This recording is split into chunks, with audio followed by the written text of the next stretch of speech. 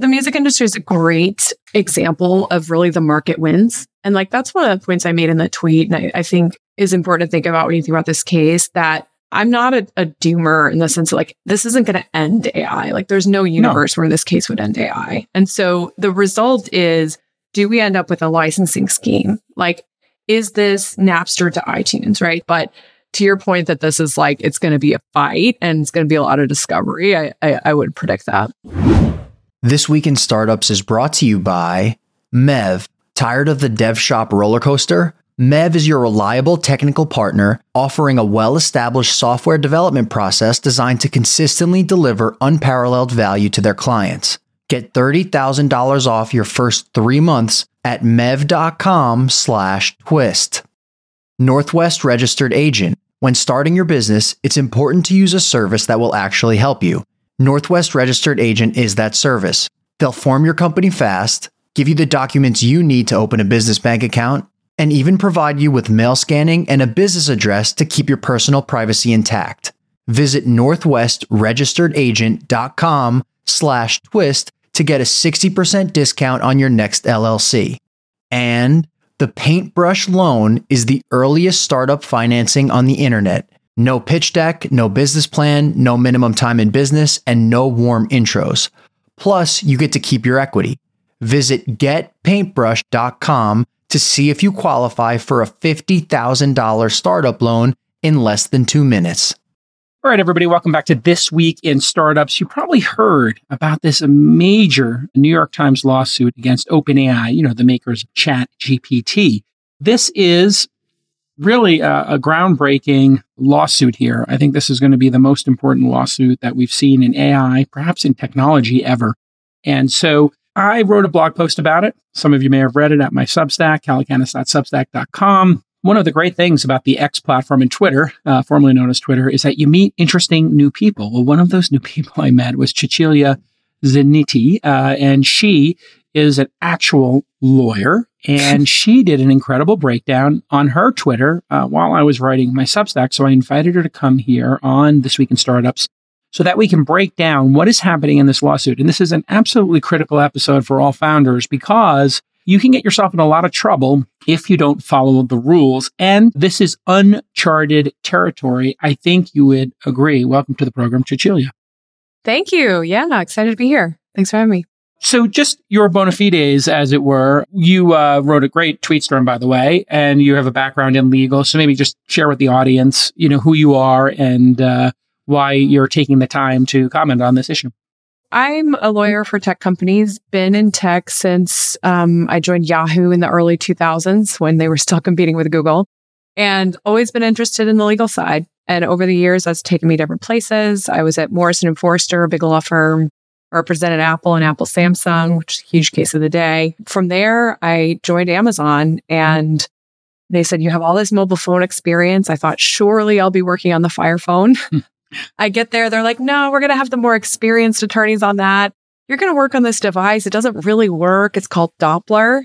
And that turned out to be Alexa. And it was a great career move. So I was the first lawyer on Alexa, had a great experience there. And then went on to be a GC of different tech companies. You might have heard Anki was Andreessen Horowitz. It was a early robotics company. Spent some time at Cruise. And then most recently, I was the general counsel for Uplet. Oh, wow. So what an incredible career thus far. Let's get into this case because this is a very unique case in the history, I think, of copyright. And correct me if I'm wrong, having been in content my whole career as a journalist, publisher, Silicon Valley Reporter, blogs at Weblogs Inc., I've dealt with a lot of these fair use claims, and I've dealt with a lot of copyright claims. I've dealt with cell phone manufacturers, emailing us, oh my God, you have a leak. That's our copyrighted information, all this stuff. And so there's a lot to unpack here. But when you saw this lawsuit drop and you started unpacking it, how important is this lawsuit and what is the nature of the lawsuit for people, who, maybe are new to this? Just briefly, what is the nature of this lawsuit? What is the New York Times claiming here? Yeah, so New York Times has a content library one of the few content holders more prolific than you, Jason, perhaps, going back to 1851, right? So they reported on literally the Civil War, right? So that amount of content, millions of articles, the allegation is that those articles were used in a couple of ways by OpenAI without consent. So one way is training, right? So in the complaint, New York Times actually breaks down that it was a decent percentage of the articles used to train OpenAI. I think, in like 1 or 2%, something where it's actually measurable. One random blog post that I wrote, not going to move the needle, but the entire New York Times archive, maybe it does. And that's the allegation. So that's one. The second theory is more on the output side. So when you go to ChatGPT and you ask for an article, they've got this exhibit. New York Times made this exhibit, Exhibit J. You can look it up. It's great. But essentially, it has 100 instances of somebody putting the first paragraph of an article in, and ChatGPT gives you the rest verbatim, like almost, 1 or 2 word changes. But that is kind of a different theory, and it triggers the law differently. I can get into that if it's of interest, but that's really the core of this. Yeah. And so the nature of fair use, I am very familiar with because I've had many people claim that we use their content, let's say in a blog post or in this very podcast, where we might use a short snippet of a song where I'm doing commentary on it, or a clip of a news event that occurs. And so I'm pretty familiar with the 4-part test, but maybe you could run our audience through the 4-part test, because OpenAI, I think, believes that what they're doing is fair use. And then as part of that, I don't know that training as a concept has existed in the copyright law. This idea of training something, I believe, is novel to copyright law. Am I correct in that one? That's right. There hasn't been at least an adjudicated case on training yet. There have been a lot of fair use cases that I think OpenAI and New York Times will each point to ones that go their way in technology, but there hasn't been one on training that I'm aware of that's gotten to that point yet. But in terms of the fair use test, it's a super fun one. It's 4 factors, as you said, but they are non-exclusive. And it's very squishy. It's literally courts are directed, so judges apply it, not juries. Courts are directed to balance the interest, and they can consider other factors. And no one factor is, fancy word, dispositive. No one factor decides. So it really is something where there's a lot of discretion, and the optics of it and how, like, whether the judge wants to rule your way tends to matter. So the 4-part test is not, you can take 5%. It's not, you can take 12%. It's not, you can monetize it a little bit over here. It's open for interpretation. Exactly. And you have to, as a judge, when you make these decisions, look at the totality of those 4 parts. So maybe we get into those 4 parts and then go into some examples. Let's dive in. I actually have a slide. Should I pull that up? All right. Awesome. Yeah, let's do it. I mean, wow. I love a guest with a slide deck. I love it. I wanted to be a law professor and then decided other things were more lucrative. So this is my law professor dying to be free. But essentially, fun thing about fair use, it was the original fair use case was in the 1800s, and it was about writings that George Washington had. Oh. And another biographer copied 353 pages of Washington's original writing and lost. It was not fair use. 350 pages was too much. And then that opinion from the 1800s got codified into the Copyright Act. So here they are. Let's go through the 4 factors. So I used emoji because this is the new generation, the Zoomers. Sure. We'll do that. But essentially, the first one is the purpose and character of the use. And this is really where all the play is in technology cases. So I've got the emoji for theater, for like, how are you using it? The emoji for a video game controller, because video game cases are actually pretty instructive here. And then the emoji for the web, right? So this is where what the court considers here is how is the infringer using it? Are they making a commentary? Are they making a joke? Are they making a parody? Are they, famous case, Perfect 10 versus Google? Perfect 10 was a pornographer and said to Google, hey, your thumbnails are infringing our content because they're literal copies that people see. Google defended, saying we're using this for a different purpose. You're not trying to, you pornographically entertained when you're doing a thumbnail search? Maybe you are, but it's not a good substitute. Google won that case on this fact. So that was for Google search. Now, let's go through some of those cases. If you were doing commentary, there have been many cases where people will take a movie or there'll be a documentary film about a movie or might use movie clips. And if you're doing commentary on that, even if it's commercial, there's some leeway allowed for that. And then there's parody. So if you made a parody movie like Spaceballs is the famous Mel Brooks parody of Star Wars, you can make a parody, you can make a joke of something. And the test, I believe, like the subtest here is the confusion of the audience. Does the audience know who the original author is or not? So if Saturday Night Live does a parody for 2 or 3 minutes of Harry Potter, nobody is confused that that's actually Harry Potter. I mean, it's pretty obvious, right? So this is part of it. Whereas if I wrote my own fan fiction of Harry Potter and it was really good and it was a full book, you might be like, wait a second, I can't tell if J.K. Rowling did this or not. So there's something about the audience that matters here in this purpose as well, correct? Yeah. So it basically, fanfic is a great example. It actually, the examples that you gave implicate not just the audience's view, but really the full factor test.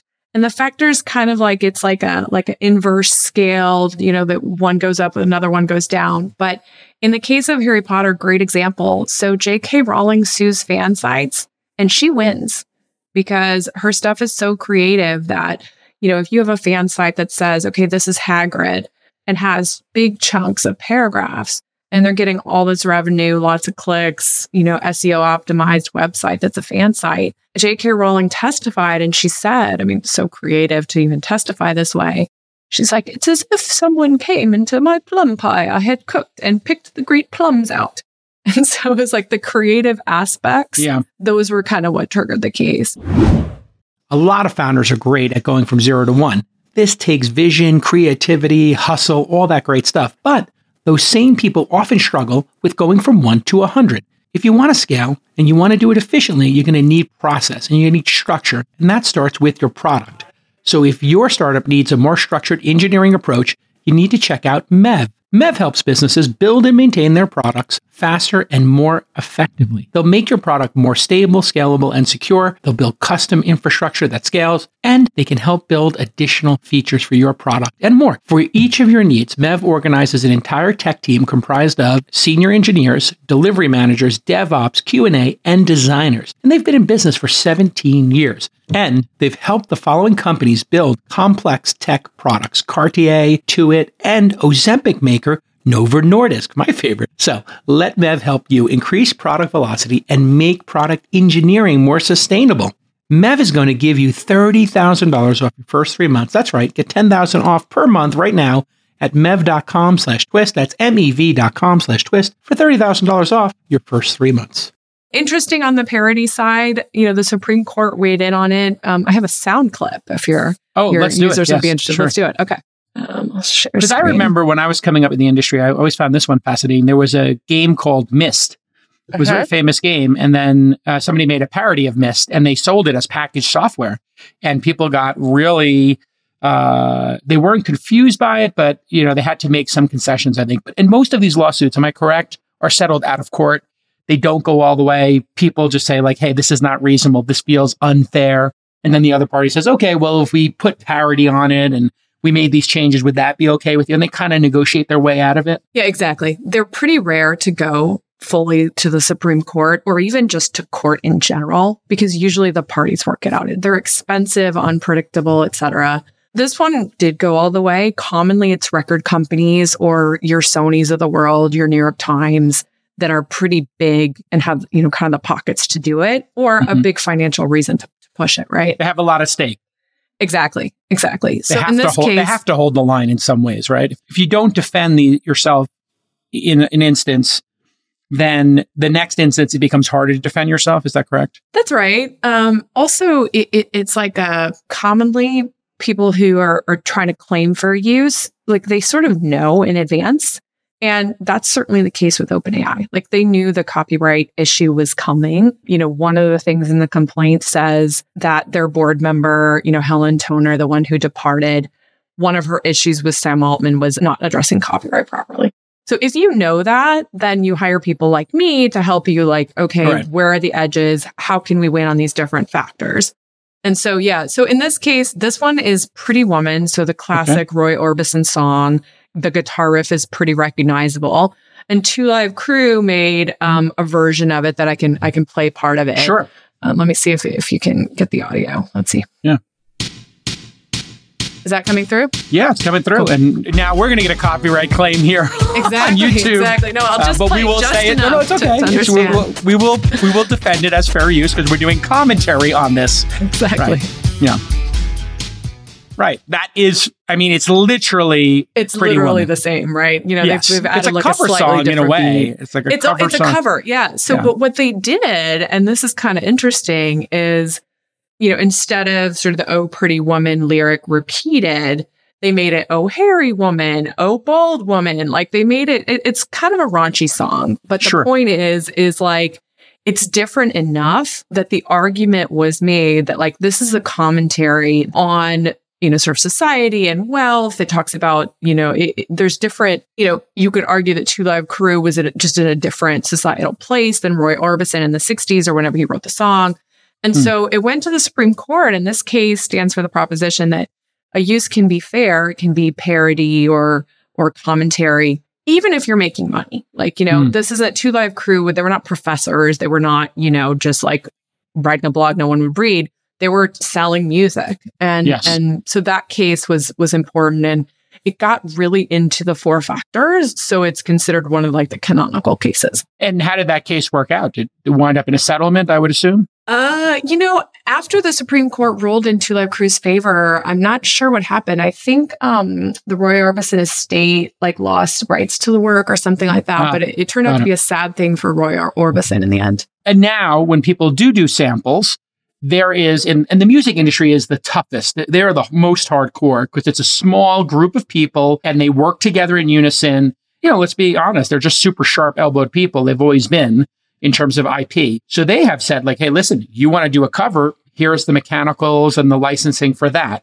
Hey, you want to use the sample, you have to have permission in advance. And then, hey, you can do a sample. And then Kanye just did a Backstreet Boys cover. And people were wondering how he got the rights to the sample. It wasn't a sample, it was a cover. And so they have their own little mechanics and traditions in the music industry that, or standards, right? They've established. Exactly. For this.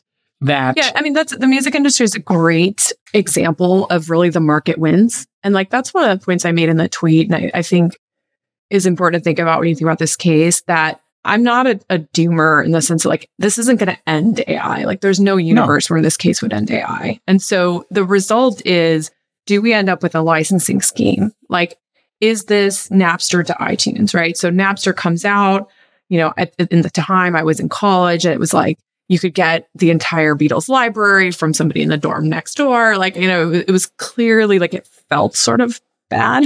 Yeah, it felt like stealing. It felt like stealing, right? And well, so, because there was no difference between downloading on Napster or downloading on iTunes or buying a CD. It was this, you did one in place of the other. That's exactly right. And iTunes came up after, right? It was like, okay, this is a legitimate way to pay for digital music. And people like, you know, me or you or whomever, it didn't feel like stealing when you paid for 99 cents. And it wasn't when you paid for it on iTunes or Spotify or wherever now. And that industry has come out of that. So you can see, you know, with OpenAI, they could have a system where they figure out kind of the provenance of different outputs and pay in some way. Or, okay, you want me to do a verbatim Luigi? All right, there's your 5 cents to Nintendo or whatever. Like, this is not, the tech will find a way. I'm very confident of that. This argument by technologists is that this is too hard to do attribution is nonsense. I mean, if you can, honestly, you would agree with you. Yeah, I agree. I mean, if you can create this incredible AI that's able to make images, you should be able to figure out what was the source of those images. And if you can go find these libraries of content to train it on, and then train these very sophisticated things and set up 10,000 computers or 100,000 computers and billions of dollars worth of computers with thousands of engineers, I think you figure out attribution. It's not that hard.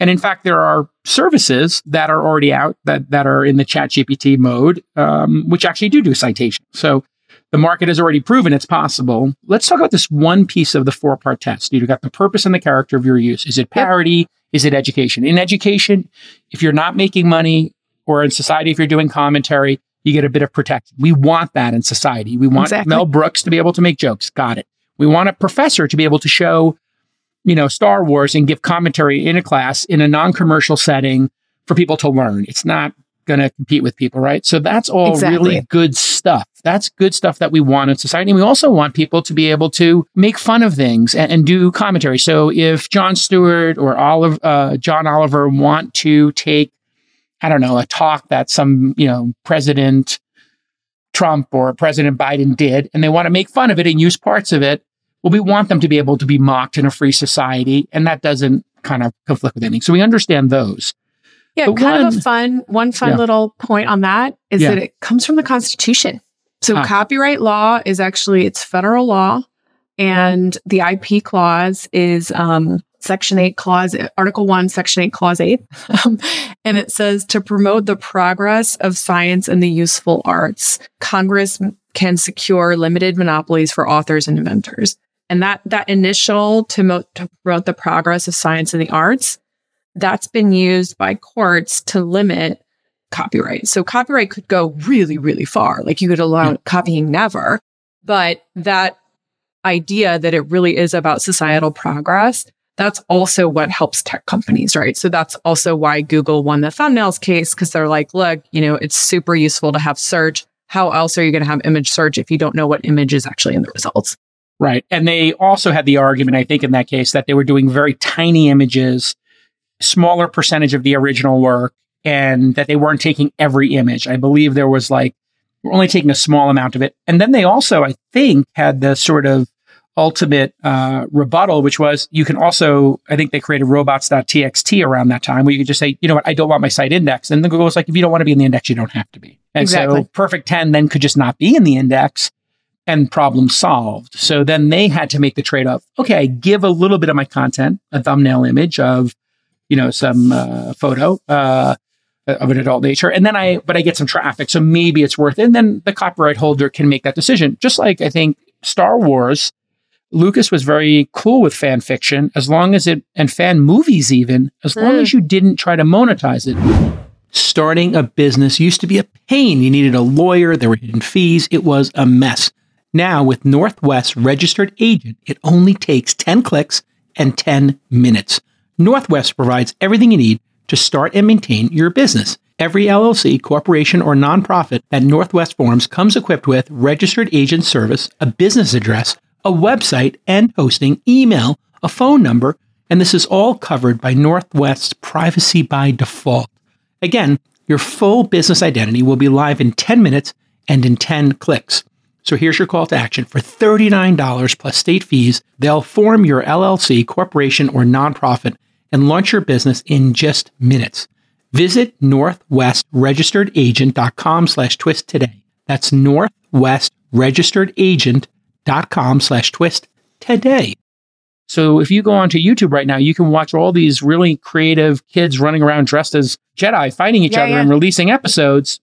They don't get cease and desist. But J.K. Rowling might say, hey, with my art, I want a different standard. And Exactly. And OpenAI, to the point that, you get lawyered up and you kind of realize what you have to fight about. OpenAI has been savvy about this, and they announced in the summertime that they'll respect robots.txt go forward. And so these kinds of systems where you're giving the owner control, that's going to be the kind of thing that OpenAI will argue, matters here. And they're doing that, partly informed by precedent, but partly also because from an economic standpoint, it's the right thing to do. Okay, you own your content. You have this bundle of rights. You want to license your content to make a Harry Potter restaurant? Fine. I mean, that was another case, actually. Funny enough, somebody tried to do it was Picasso? called, I think it was a Picasso Cafe. Yeah, so it was a restaurant actually of SpongeBob. So SpongeBob, there's the Krusty Krab, which is a SpongeBob character. And there was a restaurant in Houston called the Rusty Crab. And they tried to say, oh, this is social commentary, but it really wasn't. It was just a SpongeBob restaurant. And so Viacom went after them and won. So now the percentage of the work matters when in this fair use test as well, correct? That's right. Yeah. So it's called, the second factor is the amount and substantiality of the portion used. Okay. And, yeah, we'll pull up your deck. actually, I can pull up the slide. That's the third factor technically. Third factor. I got confused here. I'm also not an AI. One second. We've proven it. We're gonna make it. Exactly. Like lots of ways. Okay. So nature of the copyrighted work, that's factor 2. It doesn't get a ton of play because it's, most work is creative. But in this case, New York Times anticipated this issue, and they've got a long thing in the complaint about how creative their journalism is. And they're right. Like, they spend a lot of time. I mean, obviously, you've been a journalist. It's not just pure facts. There's a lot of ways. And funny enough, I didn't expect this, but in response to my tweet thread, there was a lot of political things. It was like, oh my goodness, I can't believe the New York Times is such a chunk of OpenAI's training data. That's why, it's so ChatGPT is so woke. Exactly. Yeah, exactly. But this is interesting. Facts and data points are very hard to copyright. So there's like a website I use often, which makes beautiful graphs. I forgot the name of it, but it comes up all the time. It's like the World in Data or something like that. There's World in Data, and then there's another one that comes up in SEO. And all this company does, and they charge like a subscription for it, is take other people's data and make a very beautiful standardized chart. I was looking for some market maps for one of my investments or some market sizing, and it had, it was like something super obscure. It was like the world button market or something, and it had like all the countries. Yeah. And then you look in the credit, it says source. This is, Pew Research, Pew Data. This is from this data.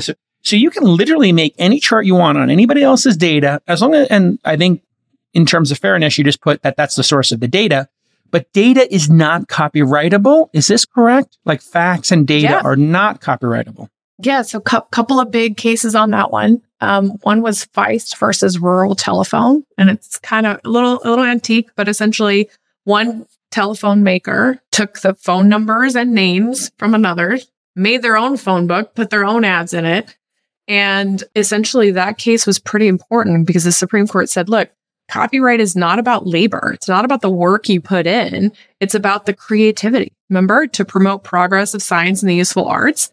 Is this really about creative progress? Is copying of a telephone? Now, there's other ways, maybe contract or other ways that you could go after. But in your scenario, Pew, if it's reported as a fact, percentage of Americans on the internet every day or whatever it is, then you would be able to use that compilation. Now, there's some nuance around creativity in the compilation. So the other big case on facts is Oracle versus Google, right? So that went to the Supreme Court. Google copied Oracle, I think it was declaring code. And so essentially, in order to be able to have Java on Chrome, they did that copying, and the Supreme Court, that was heavily litigated over years.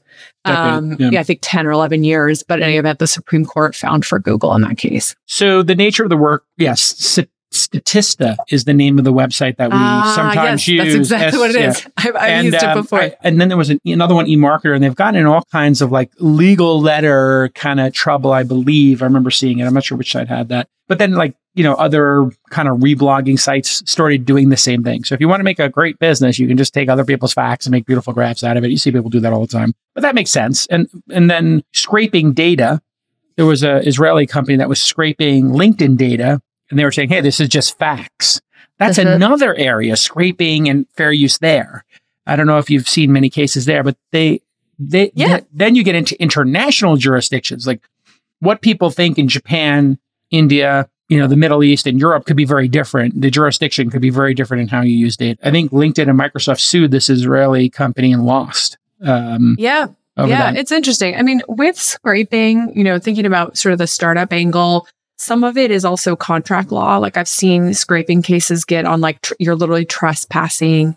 And this is why also, some of the technical means like, if you're scraping in such a way that you're like DDoSing the site or you're hitting it so much that of course there's other claims against you. And, every website terms of use has an anti-scraping. And I've started to see in my practice, and then a lot of companies now are putting, it's against our terms of use for you to use our data for training.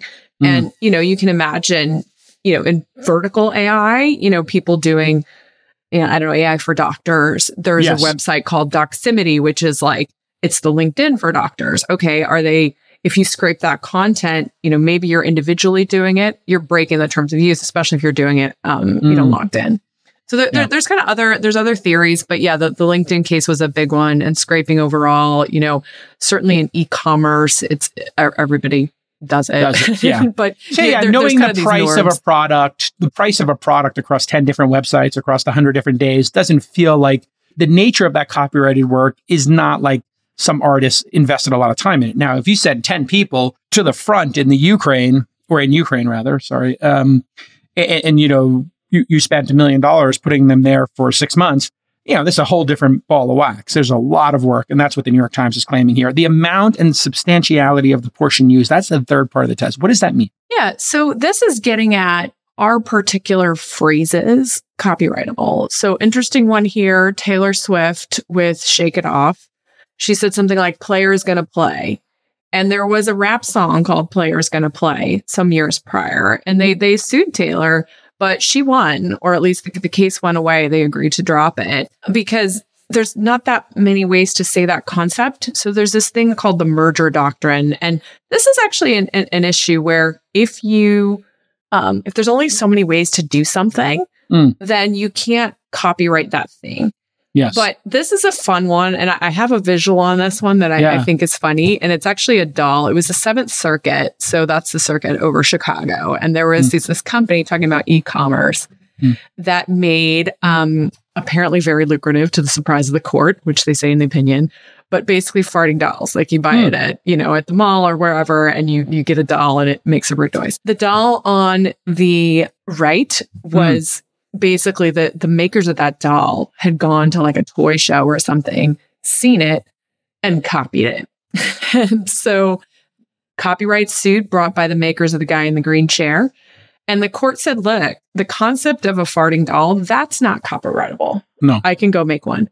But the court has this amazing paragraph in the opinion that's like, they could have given him a mullet. They could have given him flannel. They could have done They could have put him standing up. They could have had him wearing boxer shorts, whatever. Like the point is these little details, too substantial of a portion of the original was used, and it was not associated with the idea. Like it had nothing, like the idea itself, you can express it a bunch of ways. So people in this case, in the OpenAI case, the art stuff is super fun because it's visual. So there's been a whole meme, and I did another tweet about it, about Super Mario and Luigi. Yeah. And, if you ask for an Italian plumber, that's what you're getting. Yes. But, there's other ways to have an Italian plumber, right? Sure. Maybe he's really stylish and wears Prada, so. You could make an anime version of it. But the fact is, the most iconic one that has had a lot of money invested in it was by Nintendo. Listen, not every business is venture scale. If you're not, you won't be able to raise money from VCs. We all know that. And not everybody has a rich family member to do their friends and family round. So if you want to jumpstart your business with $50,000, let me tell you about Paintbrush Loans. Paintbrush has created a new kind of loan product. They connect idea stage startups with bank capital, so you don't need to give up any equity, and there's no pitch deck or revenue required. And the Paintbrush loan is available at the idea stage.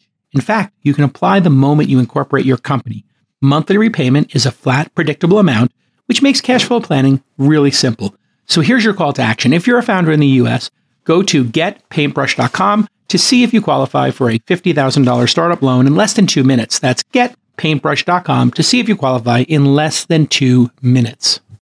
One of the things I tell young founders or people in content is like, if it feels unfair, then perhaps it is. And you have to have empathy and take into account what the other party is going to think their opportunity would be. And I think this gets us to the fourth part of the test, which is if a new product or service is going to be made from J.K. Rowling's books or from the New York Times archive, who deserves that opportunity? Am I correct? That's the fourth part of this test? Exactly. And you're correct in two ways, both on the test and on the feeling. Like, I've been practicing law a long time, and a lot of these cases really are, like you said, Napster felt kind of wrong, and it kind of was, right? And so it does turn on that. But in terms of the factors, let me pull that back up, and I can.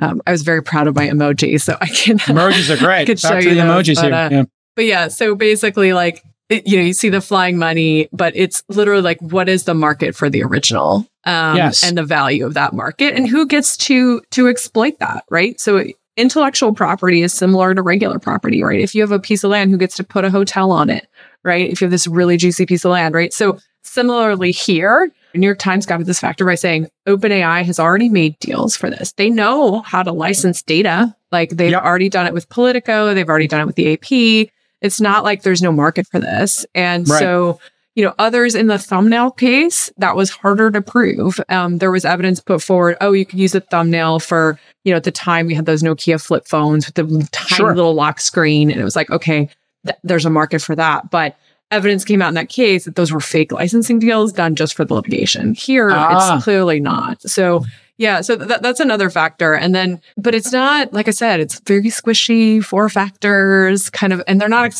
exhaustive either. So, a court could say, there's these 4 factors, and I'm going to introduce a public good factor, like basically make one up. For the effect of use on market and original value, this is where I'm going to do a follow-up post to my original post, which is I pay as a user $20 a month or so, $20-$30 a month for New York Times, and I pay $20-$30 a month for ChatGPT 4. I'm paying for both. And I recently was going to, and I'm a huge fan of the Wirecutter, and I am like a crazy product research guy. I just love researching products, restaurants, et cetera. I use Yelp, I use everything. Mm-hmm. And I love Wirecutter. In fact, I tried to buy Wirecutter or invest in it back in the day before they sold it to the New York Times. And so I did a search for coffee grinders and some other stuff. And I actually did it on, I believe, ChatGPT and Claude and a couple other ones. And I was just testing it. And it was pretty clear that they got their information from Wirecutter because, it was kind of like the answers were very similar. I am I think the tip of the spear here. If I get my New York Times and my Wirecutter from ChatGPT-4, I might cancel my New York Times over time. Is it not the case that the product OpenAI built, the ability to use a chatbot to talk to the archive of the New York Times, that is the New York Times's opportunity, not OpenAI's? Yeah. So, the example I use, Martha Stewart, great media conglomerate, and she's very, very savvy, very tech forward. She was talking a year ago, right after ChatGPT came out, about creating a Martha AI that you could talk with. Because she's similar to the New York Times. She's got decades of really high quality content that in a particular voice, right? And so, that's one way. Another way is New York Times made the case in the complaint that they calibrate very carefully what's free versus paid, right? The amount of gift things that you have. If you click from Instagram, sometimes you'll get the gift version. Basically, that's their, the rights holders, essentially property to exploit is how they would say, and how they subdivide it and where they put that line, how much commission they charge, all of those things they would say are within their rights. Now, OpenAI would probably make similar arguments to you that, okay, under that first or similar arguments to what they make under the first factor, which is, it's a different thing. It's a new, having an LLM, specifically a very large language model trained on that number of parameters, the amount of investment they've made, they've changed it into something different to where it has a different purpose. You're going to ChatGPT to have generation as opposed to have, pre-made research on a particular thing. Their claim would be, and I'm trying to take their claim seriously here and fairly. Yeah. Their claim is, hey, we did this first. We made a language model first. Therefore, since the New York Times didn't get to it yet, this is new, because doesn't the New York Times have an unlimited amount of time to exploit their own content? And Disney they could choose not to. Yeah. Or they could choose not to. But so if Disney said, you know what, we bought Marvel, and we haven't made a Marvel theme park ride yet. That doesn't mean somebody else gets to make the Marvel theme park ride. Exactly. Yeah, no. So the time aspect, if I mentioned a time aspect, that would be, I misspoke, but essentially. No, you didn't mention it. I was just building on your thoughts on it, which is they're saying, hey, we spent all this money to build this thing. And it's like, yeah, you did. We are planning on building it as well at some point. Therefore, it's our opportunity. So I think that one fails. That one may fail. Where I think they could say is we're not trying to replace the content. They could say our aim is to just merely have the best language model possible, and therefore, the literally more the higher volume of text that we use, kind of the better. And it's going to be more like the Oracle case that I mentioned, where Google's argument was there's only, Java programmers already know how to declare these variables. We're going to copy the declaring code to literally advance the progress of engineering. And so OpenAI could say something like, it's a different thing. We use the New York Times content and other content for training to advance kind of the state of the art of the actual LLM, how it generates words, how it's better.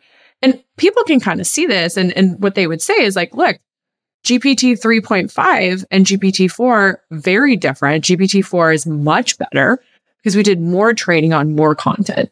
Ergo, it's not the actual content itself or the creativity of the content. It's just the fact of having content. So that's another way they could take it. Based on your gut, let's say this goes to the mat, and we went through this 4-part test.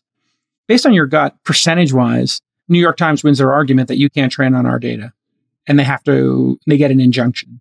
What are the chances that happens? I mean, I'm really putting you on the spot here. The odds of an injunction are very slim. The standard for an injunction is that it causes irreparable harm to whoever it is, the plaintiff. And it's harm that cannot be fixed with money. And so there's very few harms really that can't be fixed with money. Right. And so that, and then the test for an injunction is another 4-factor test.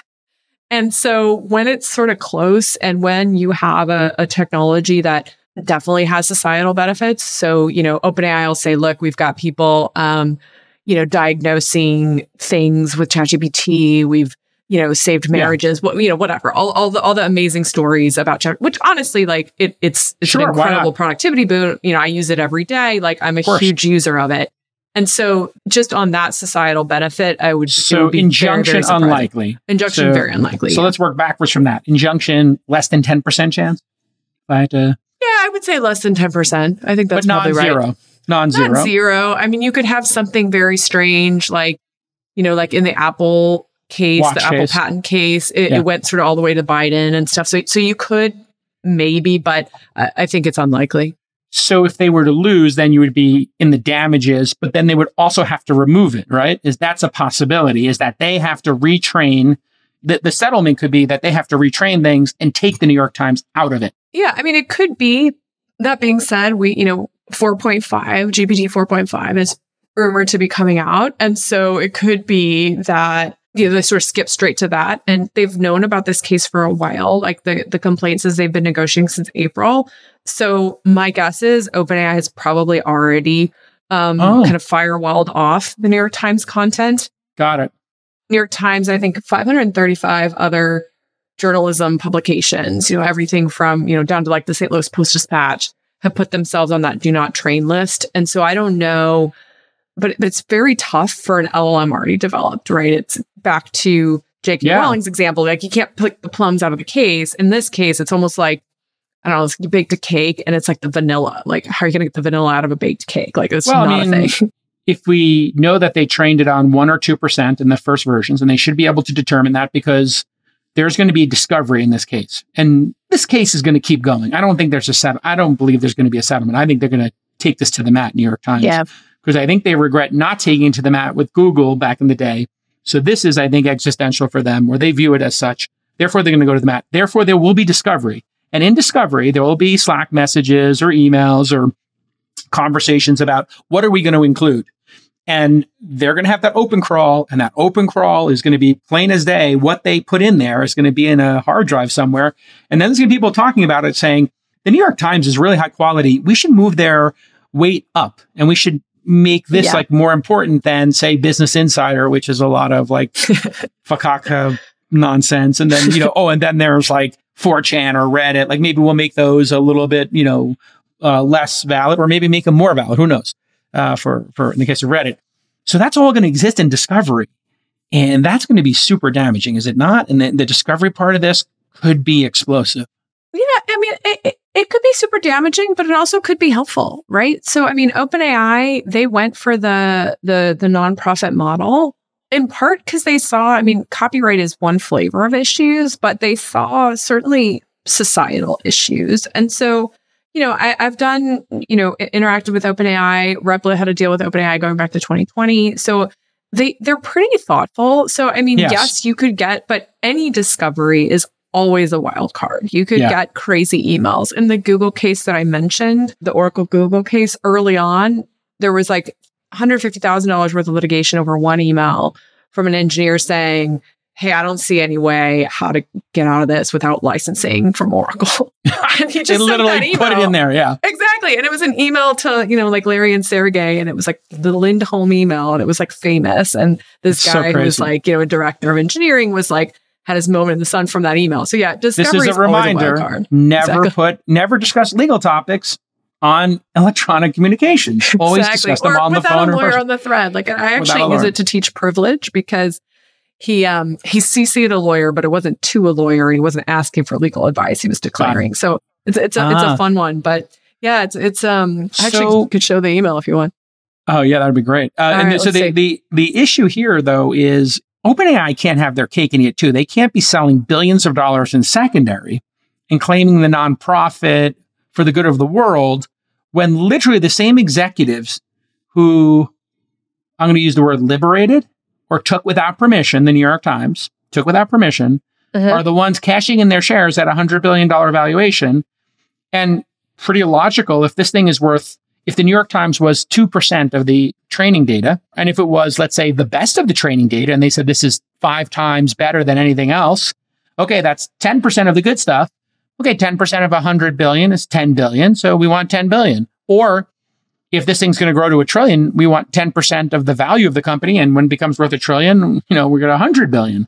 Yeah. I mean, and these kinds of cases, like, it's always, and this is where, I love being a lawyer. And I genuinely think, yeah, right? I love you being a lawyer. Oh, thanks. No, it's like, I think it's like where the advocacy really matters. So, one of the things I worked on early in my career was the Apple Samsung case, and I was the associate on damages and figuring out, okay, what's the value of a rounded corner on a phone? Like that was like, how do you assess that? And so similarly here, there's a lot of unknowns. We don't know how valuable OpenAI is going to be. We all think it's going to be worth trillions, but we don't really know. There could be some Meta could break out, or one of the others could break out. Yeah, it can become worthless. It can become exactly. Or a lot of the research I've seen in the last maybe couple of months is that AI can generate its own training data. So there's people literally saying that we don't even need the New York Times anymore. We can use the AI we have to write the New York Times. Exactly. And so that's like another thing. So it's really,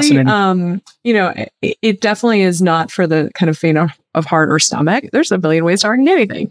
But here, let me show you this this Lindholm email because it's so fun. 1 second. There's always somebody on the staff while you pull it up that thinks they're an attorney, like me.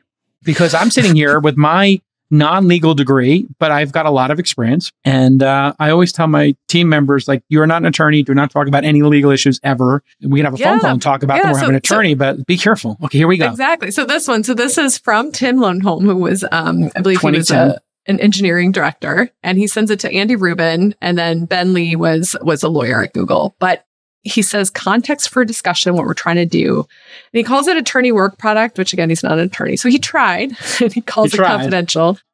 And then he says, this is a short pre-read for her call. And then this is the famous line that got a lot of play in litigation here in San Francisco. What we've actually been asked to do by Larry and Sergey is to investigate what technical alternatives exist to Java for Android and Chrome.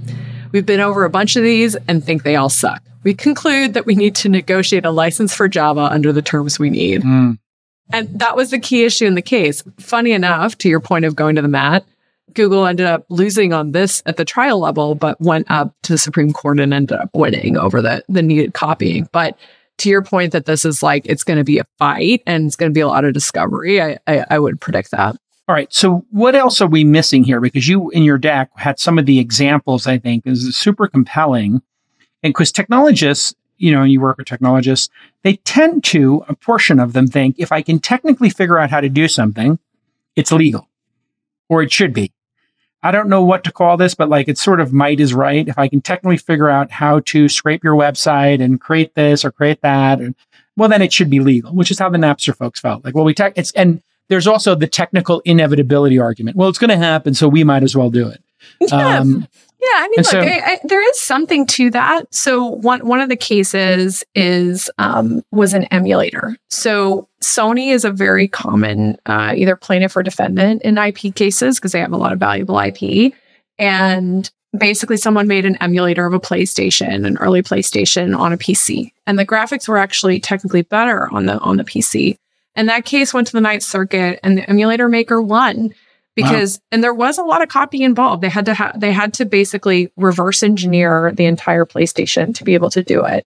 And of course, they copied it. Like the literal bits and bytes of the code were put into the emulator, and so there is something to that. I mean, well, this is also the great irony of this is that while OpenAI is an organization you can sue because it exists as an entity, the open source community is a little bit harder to sue because they don't exist as an entity. You have contributors. So maybe you could speak to that, because if, let's say, OpenAI does lose this case or settle, which I believe is what it's going to be, one of those two things, a massive settlement, 9 figures minimum is my prediction. And, but it will not be disclosed, but it'll be at least 9 figures with some kind of licensing going forward. But even if you were to do that, what's to stop as, all these open source projects come out there and somebody's decides they're going to roll their own model as hardware gets better and better, that they just rip the New York Times. And you could buy the New York Times archive probably from somebody in India, in Manila, in Israel. There are scraping companies that sell these things on what I'll call the gray market. Maybe illegal here, maybe legal there, maybe there's no laws there.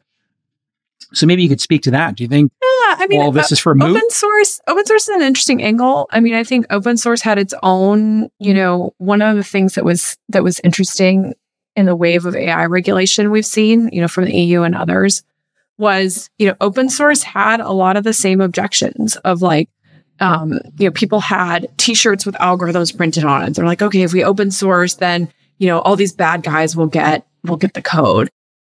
But sort of a market worked out. Here, I think it's tougher. I think, it's going to involve calls by the rights holders. And then what I think will happen is what we talked about at the top of the hour, which is like, as the tech emerges, a market, like tech for the market for it will emerge. We're going to get the iTunes equivalent. And I think there are some startups being funded in there. They're still at this point, I don't think before this case, I don't think it was being talked about enough to be a problem with a big enough market, but now it is. Here's a possible solution. Let me see what you think of this. I buy ChatGPT for $20 and it says, if you authenticate with your New York Times subscription, so your ChatGPT, and I authenticate with my New York Times subscription, then it says, okay, you're going to use ChatGPT 4.5 T for New York Times. Yeah. And so, but if you don't have the T and you do it on 4.5 and you say, hey, Wirecutter, what are the best things? It says, hey, you need to have a New York Times subscription, so authenticate with that. And then you say, hey, I want to make Star Wars character. Says, oh, you know what? You have to use OpenAI. You have to use ChatGPT with Disney Plus. So authenticate your Disney Plus. And now you can start to have fun with the Disney characters in Dolly or whatever it is. And then they could license that to the highest bidder. Because when if you use Hulu and you have HBO Max or NBA or use Apple TV, they just authenticate each other's subscriptions. So you have this sort of subscription, death by 1,000 subscriptions kind of concept. Yeah. What do you think of this concept? I mean, I think it's certainly that shape of a solution. It sounds right to me. Like, I think technically viable too, right? I mean, yeah, it seems technically I don't think doable. It's difficult. The other interesting thing is there are a bunch of startups trying to do sort of like your digital life, right? Where Twitter search is like notoriously terrible. You literally can't find anything on Twitter. And how often does it happen to me that I'm like, oh, I remember there was a tweet about that. And then like, I can't find it. So you can imagine an LLM that's actually trained on your entire, everything you've ever consumed. And then by the nature of if you've consumed it, then presumably at some point along the way, you have the rights to it. Yeah, that does sound so there's a million, ways to do it. And that's kind of why I characterize the lawsuit as historic, is that we're at this moment where we don't know what the tech and the market solution to this is yet. Yeah. And it'll emerge. It's just, maybe not in the exact way we did it. So another fun thing, at Andreessen Horowitz, there's an investing partner that she writes, I think it's Connie Chan. She writes a lot about China and media in China. In China, when you buy a Kindle book or any kind of book digitally, you pay by the page, right? So it's like not actually a thing. So the fact that we happen to buy whole books here in the US, that's the market that emerged, not necessarily a foregone conclusion. So in your example, you could have, that you're like, do you want Wirecutter? And it could literally just be like the Wirecutter slice of the New York Times thing, or it could be like by the query, or it could be some kind of rev share. Like, as you said, music industry is super sophisticated on this. I think the words and kind of digital print. Publishers, let's be honest, publishers are kind of dopey. They've been dopey historically. They've never really been smart about their approach legally. They've never held the line. They let Google run amok. And, Rupert Murdoch got it right. He's like, Google's nothing without us. If those publications had grouped together in that era and told Google, listen, the top 1,000 publications are going to no index unless you pay us a licensing fee. And here's what we want. Google would have paid it, I'm sure. And they just never had the coordination or the chutzpah that they needed to. I think the New York Times today is so sophisticated because they're a subscription-based business. The move to subscription-based makes them understand the value of their content.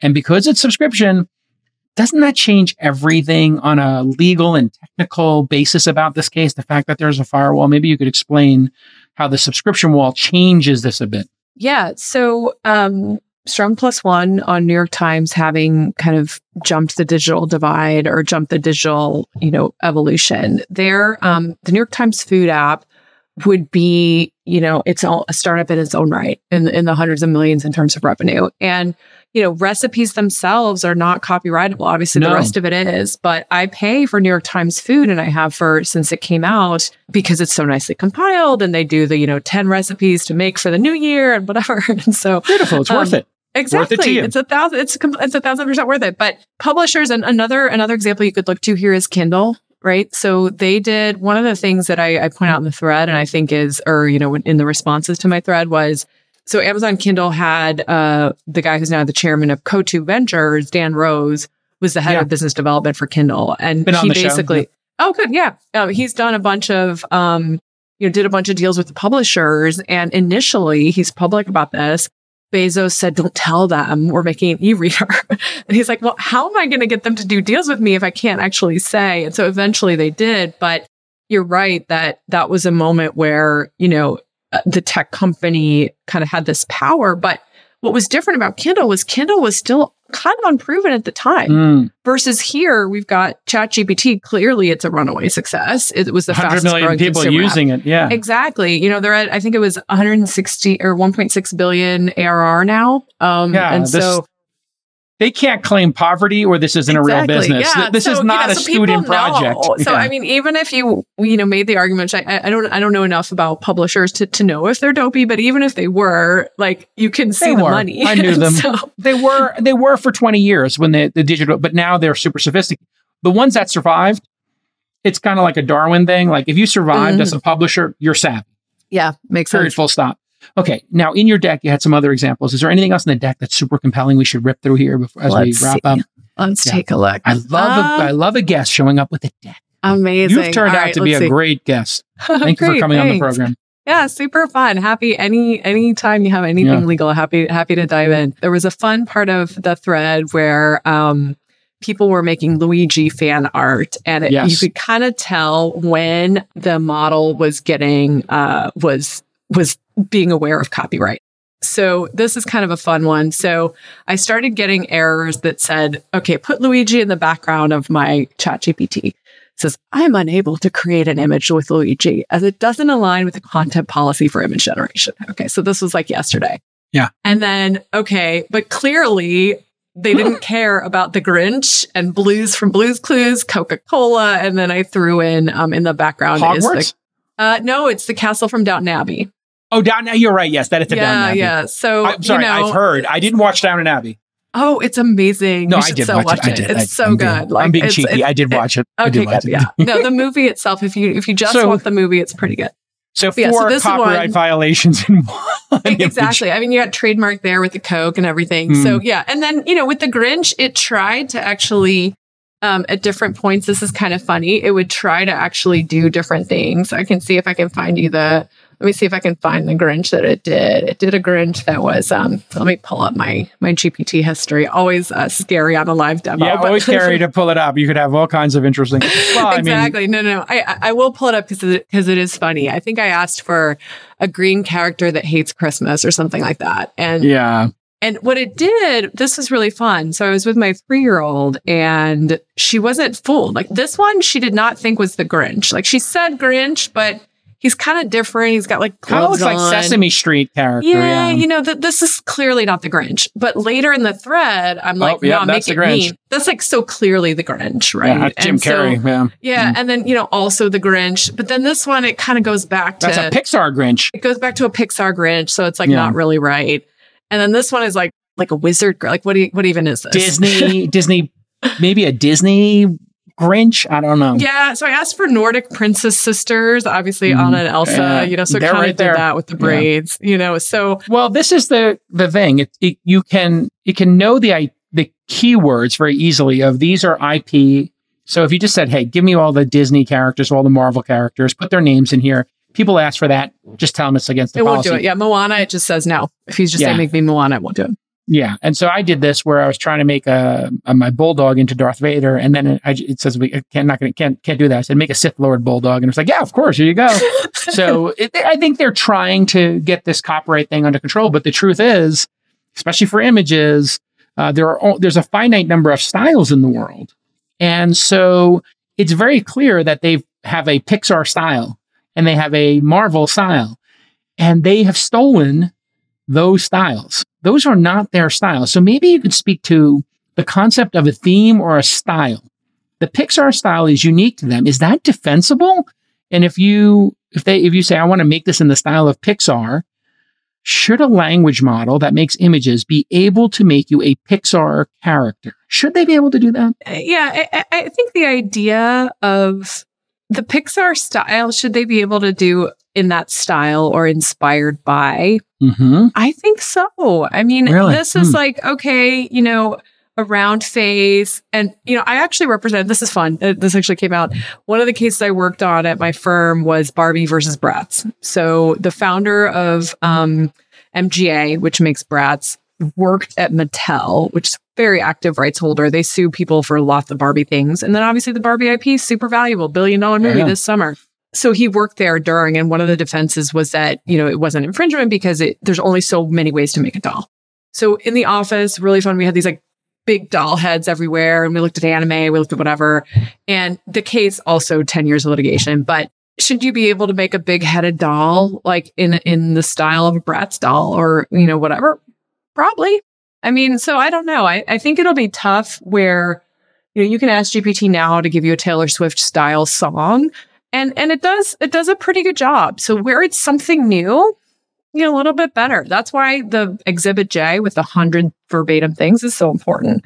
So copyright law isn't gonna stop, you know, make me a Pixar style character of, you know, jar of mustard or whatever, like you know, like whatever you want to pick. It does seem that some people are confusing non-commercial use with commercial use. So they're like, well, I could draw a Jedi bulldog. Is that illegal if my daughter makes one?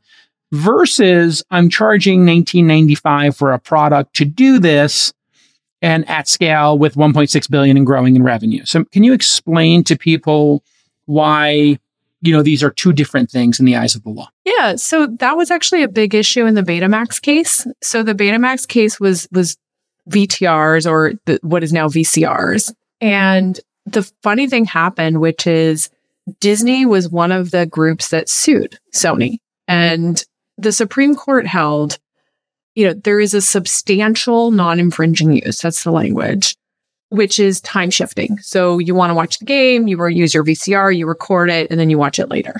And there was all kinds of evidence this is how people were using VCR. Nevertheless, Disney was one of the petitioners in that case. I think it was less than 6 years later, Disney was the single biggest seller of VCR tapes. And so literally like the tech finds a way, right? And the market finds a way. And so in terms of commercial use, you know, there were a bunch of people in the comments, and it's a beautiful article in, I think it was The Guardian, about, I can't remember his name, the guy who came up with Mario, the game designer. The famous guy. Yeah, I know he's talking about anyway, Nintendo. Shigeru, I think. Yeah. Anyways, saying that he was the architect of children's dreams for a generation, which is like a beautiful quote. But essentially, like if people, you know, making actual Marios, okay, I think that Nintendo should be able to go after that. But making Mario style video games, no, I don't think they should be able to go after that. Try to inform the audience of where we think this is going, the prediction for what happens in the long term here with this case and then how it affects the wider industry. So it does seem the number one possibility in all cases of a copyright claim is settlement. So I guess that would be one possibility, settlement. Then there's go to the mat and take many years and then get a judgment, right? That's the second possibility here. So, and then I guess there's the courts throwing this out or dismissing it, right? Or something. So are those the three buckets we should be looking at here? Like either New York Times wins or loses or a settlement happens. Those are the three possibilities, broadly speaking? Yeah, I mean, winning and losing is like, even in some of the famous cases, there's a process where it gets remanded, so sent back. So some of these things for the infringement or if it is infringement, the things that have already happened, your Exhibit J's type of examples, New York Times will preserve claims on that. But as OpenAI makes changes, I think you're right. I think it's either the case gets settled, and one way that could happen is, they announce some kind of copyright holder symposium or something, and New York Times is like the head of this consortium, and it's like some kind of opt-in system where, New York Times content is part of it, and publishers can go there, and maybe they get a little royalty. Something accelerated similar to what the music industry has, where there's a very sophisticated thing where you need to get the mechanicals and you need to get the performance rights. And it's there's like a known system and libraries for that. We'd call that a marketplace solution emerges. Exactly. So one possibility is like a marketplace solution. Another possibility is, the court comes out with a ruling that says LLMs, just the fact of developing an LLM, is not copyright infringement, provided you have some kind of substantial protections. And it could come out with a test that says, okay, if somebody asks for Luigi or Moana, anything that's like very obvious, that should be fixed. And there should be measures taken to address that. Another possibility, which wasn't on the table, is congressional action. That's very possible. So we actually have that has happened where Congress has codified things. I mentioned fair use in the 1976 Copyright Act. With the internet, we have the DMCA, and it's a very robust system, right? Somebody asks you to take something down, they can contest it. So an amendment to the DMCA also possible. Wow. There's a California senator who, he was a CS major, super cool. So California, I think senator, or US senator from California who is proposing AI regulation, and that could be a possibility. So that would mean whoever gives the most money, to be a bit cynical here, whoever gives the most money to their senators, congressmen, whatever, politicians, and has the most influence in the deepest pockets for these old people, the geriocracy, is that what they call it? I hadn't heard that term. Gerontocracy or something that run Washington, that would kind of feel like it would be in favor of the copyright holders, because copyright holders in the United States, we really do protect them in a major way. So they could just say, listen, you got to get permission, full stop. That's possible. I do think, like I said, OpenAI has been very savvy and thoughtful in a lot of ways. And, part of Sam Altman's sort of charm tour last fall was on this. Like they know who he is. And he's like, look, I'm not Zuck. And I think he was very successful in showing that that he's not Zuck. And so, that's another possibility. I think, Europe did regulate AI, and they were very proud of that. So far, it has not been regulated here, but I think there will be a situation, and this is, Google made a bunch of good law on sponsored search. So initially, if you search for a term on Google, if you search for, Volvo. Acme's competitor can buy that. Or if you search for Ford, you can get a Chevy ad. And that was actually, it wasn't clear that wasn't trademark infringement. Google spent about 10 years litigating that issue and just won. And I've seen legal theorists make the case that part of the reason Google won is that judges love Google because it's so useful. And so I think similarly for ChatGPT, it's so useful for us lawyers in particular, because we are stock in trade as words. That I don't think that OpenAI will lose here. I'm going to disagree with you. I think that OpenAI will win some key points. They'll probably have to make some concessions. They'll have to have a copyright clearance center, and they'll have to have DMCA style things, but I don't think they're going to straight lose on the fair use, or at least not without going all the way to the Supreme Court. That's fascinating. I'm taking the other side of that. I think it's going to be, we're going to come down in favor of, for people who have at scale copyright libraries, you're going to need their permission ahead of time. And if you've used it, I think you're going to have to unwind it, which is what I agree with you that they're probably in the process of doing that. Sam's pretty smart. And I think it's easier to just be like, you know what, we took it out, we redid it. It's no big deal to retrain our model without New York Times. They could do that. Yeah. And there's been some memes on that, on the, the like square jaw meme. And it's like, take my content out. And the guy's like, fine. Okay, sure. And so that could be possible. Yeah, I think that's a distinct possibility. I do think you bring up a really good point, which is having seen up close and personal what happened with Uber and also Airbnb. I wasn't an investor in that one, unfortunately. Because people loved the service so much and became addicted to it, by the time the lawsuits started to pile up, when the city of Austin got rid of Uber and Lyft at one point, people went nuts. And then when campaigns, I mean, it was amazing. Yeah. And their public policy, it was incredible, like doing that. The one distinction I would make, so Uber is a great example where like I advise my clients, like, product market fit is an incredible drug, right? It really makes your lawsuits better. And honestly, Uber, every time they had a lawsuit, their usage just went up. So it's like this ironic by the way, thing. Also for Uber. Yeah. This one, what's slightly different is Uber was like in the trenches city by city versus this is federal. So you run into some of the gerontocracy or whatever issues that you mentioned. That's a fair point too. Airbnb, the same thing. People were like, well, I want to have choices of where to stay, and I want to be able to monetize my home or my second home or my guest house. And it just felt like those companies were on the right side of history vis-a-vis consumer choice, lower prices, etc. And I think that's what ChatGPT really has going for them, which is we all want to be able to make Luigi characters and make a birthday card for, our family, or make a party invite that has the Silver Surfer and Marvel characters on it. So if that's the case, we're kind of like, well, that's kind of the world we want, is where we get to use your copyrights without your permission. No, it totally is. But I mean, this really gets like, it goes back like kind of Wayback Machine. Like I remember when I was at Yahoo and Yahoo was trying to launch like a subscription or a paid e-card service. And I was like, I'm not going to pay for that. I can get that free on Blue Mountain. And it just happened to be that ads is what emerged. But one of the things the Europeans point out, and I think a lot of thinkers point out, is that ad-supported tech is not necessarily how it had to be. Could have been another way. And so, similarly here, like it could be a subscription, it could be a licensing, like there's many different ways. And it'll be interesting to see, like eventually the law catches up. It just, like you said, takes time. I think now this is really very clarifying to have you on the program, because the market-based solution is the likely case here. So I think that's where I come to after an hour with you. Market-based solution, always the best solution. Parties get around a table and hash it out. And then there's, of course, some liability for the mistakes that OpenAI made. So they pay a speeding ticket. They give them $100 million as part of this new thing. No harm, no foul. They can afford it. They got $10 billion laying around. It's all good.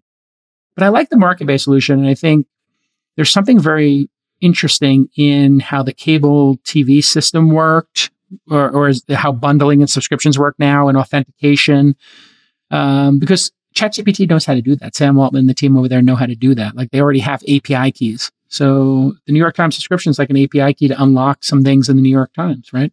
It could be like a really cool feature. Like maybe the OpenAI markets to people, hey, if you have a New York Times subscription, this is going to get a lot better for you, because when you ask your queries, it's going to give you a bunch of stuff and say, and also from the New York Times for further reading, boom, boom, boom, boom. And would you like us to bookmark these? There's a world of possibilities of how OpenAI could work with, New York Times to make interesting stuff. Vis-a-vis recipes. Hey, I want to ask it about recipes. Here's I took a picture of my refrigerator, and then it went to the New York Times food app and told me possibilities of what I can make based on my spice draw. Exactly. That's kind of interesting. It's amazing. And that was one of the things, I mentioned that I spent, 3.5 years at Amazon, and that's kind of how Bezos thinks. And it was woven into everything, where it's like, okay, how can we have this tech work together? How can we get paid for one piece of content multiple times? How can we turn something into self-serve? Like, I loved Mark Andreessen's AI piece. Obviously, he's super in the AI optimism phase, but I'm very optimistic too for all these like daily life fun use cases. So yeah, good stuff. As career technologists, you and I, it's pretty clear that this is the one. This is the chosen one. This technology is the manifestation of everything that's come before it, from the PC revolution to the internet to mobile and cloud and all this, and then big data. All of this is built up to this moment in time. And so it's really important we get it right. Cecilia, you are amazing. Where can people find more of you? Yeah, so you can follow me on Twitter. It's Cecilia Zin, or I am pretty active on LinkedIn as well. I'm launching my own startup, which is AI for lawyers. Yeah. Oh, I know an angel investor. Investor. Yeah, he's really good at getting you your first 100 customers. Amazing. Yeah, no, it's excellent. Does it have a name yet, or? Yeah, it's going to be General Counsel AI. So that's who I am, and I thought, okay, GCAI, but love it.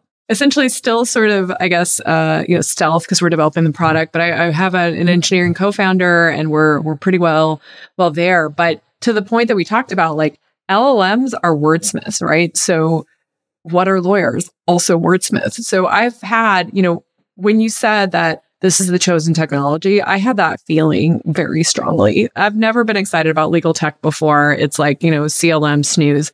But this was actually document management snooze. Exactly.